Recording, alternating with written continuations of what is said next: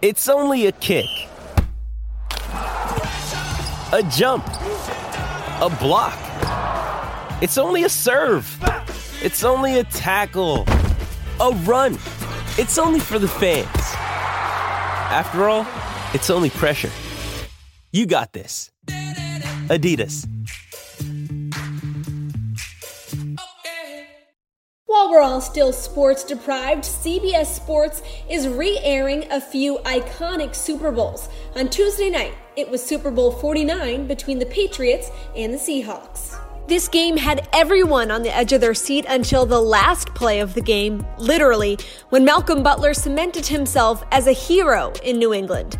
Butler joined the broadcast and relived that goal line interception 5 years later, saying he thought they were going to run the ball too. The cornerback said he caught Russell Wilson looking around a little too much, which tipped him off that it could be a pass. Pete Carroll will forever have to explain himself on that one, but for Butler, that was the moment he put his name on the map and became the Patriots' top cornerback. We won't talk about how that ended up working out come Super Bowl 52. And this update has been brought to you by our exclusive partners at betonline.ag. Use our promo code CLNS50 for a welcome bonus. BetOnline, your online wagering solution.